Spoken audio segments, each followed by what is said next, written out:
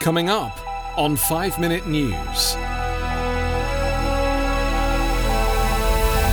Trump deploys militarized federal forces across the US. Virus slams Bolivia as hospitals become full.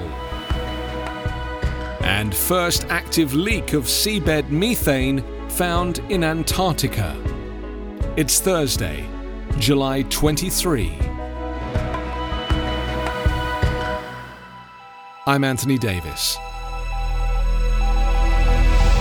Donald Trump announced on Wednesday that he will send federal agents into Chicago, Albuquerque, and New Mexico to help combat rising crime, expanding the administration's intervention in local enforcement as he runs for re-election under a law and order mantle. Using the same alarmist language he has employed to describe illegal immigration, Trump falsely painted Democratic-led cities as out of control and lashed out at the radical left, even though criminal justice experts say a spike in violence in some cities defies easy explanation.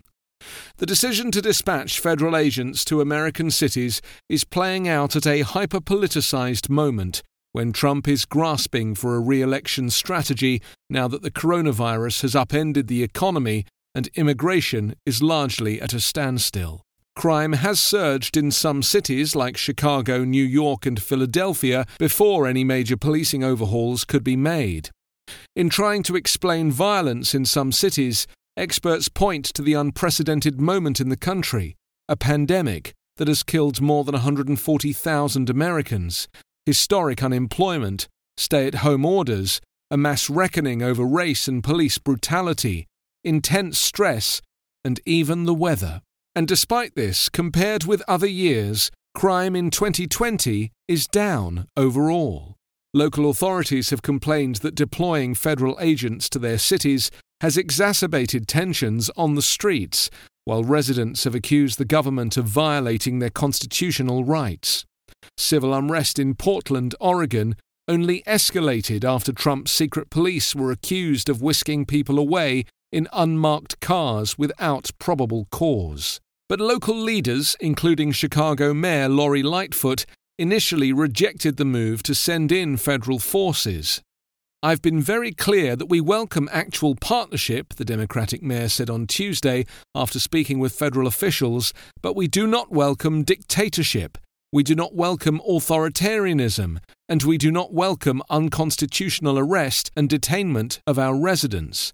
That is something I will not tolerate," she said.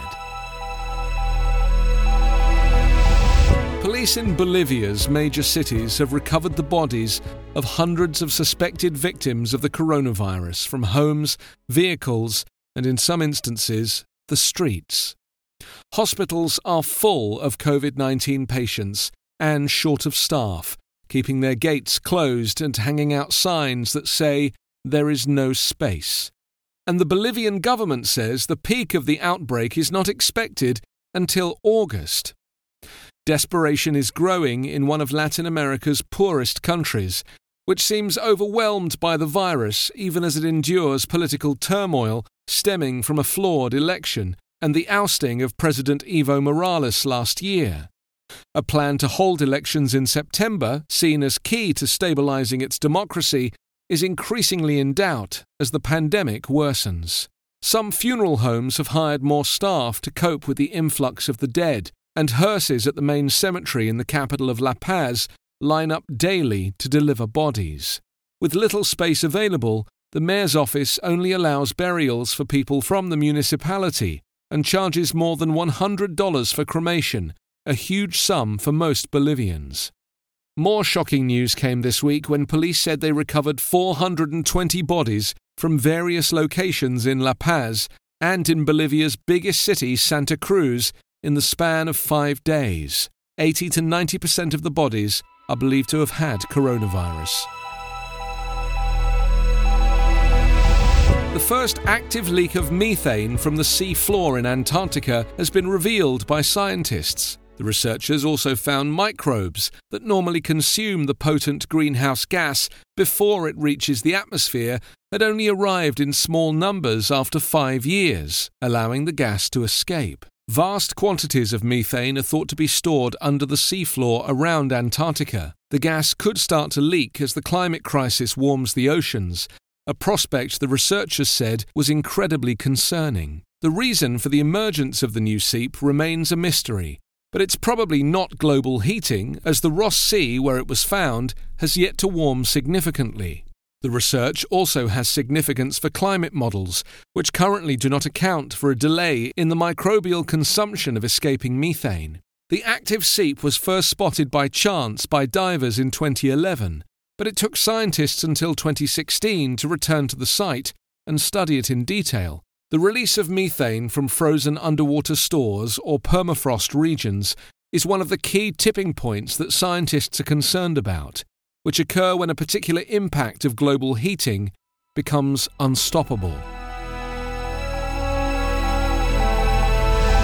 You can subscribe to 5 Minute News on YouTube with your preferred podcast app. Ask your smart speaker or enable 5 Minute News as your Amazon Alexa flash briefing skill. Visit us online at 5minute.news. 5 Minute News is an independent production covering politics, inequality, health, and climate, delivering unbiased, verified, and truthful world news daily. I'm Allison Holland, host of the Kennedy Dynasty podcast. Equipped with a microphone and a long-term fascination of the Kennedy family, I am joined by an incredible cast of experts, friends, and guests to take you on a fun, relaxed, yet informative journey through history and pop culture.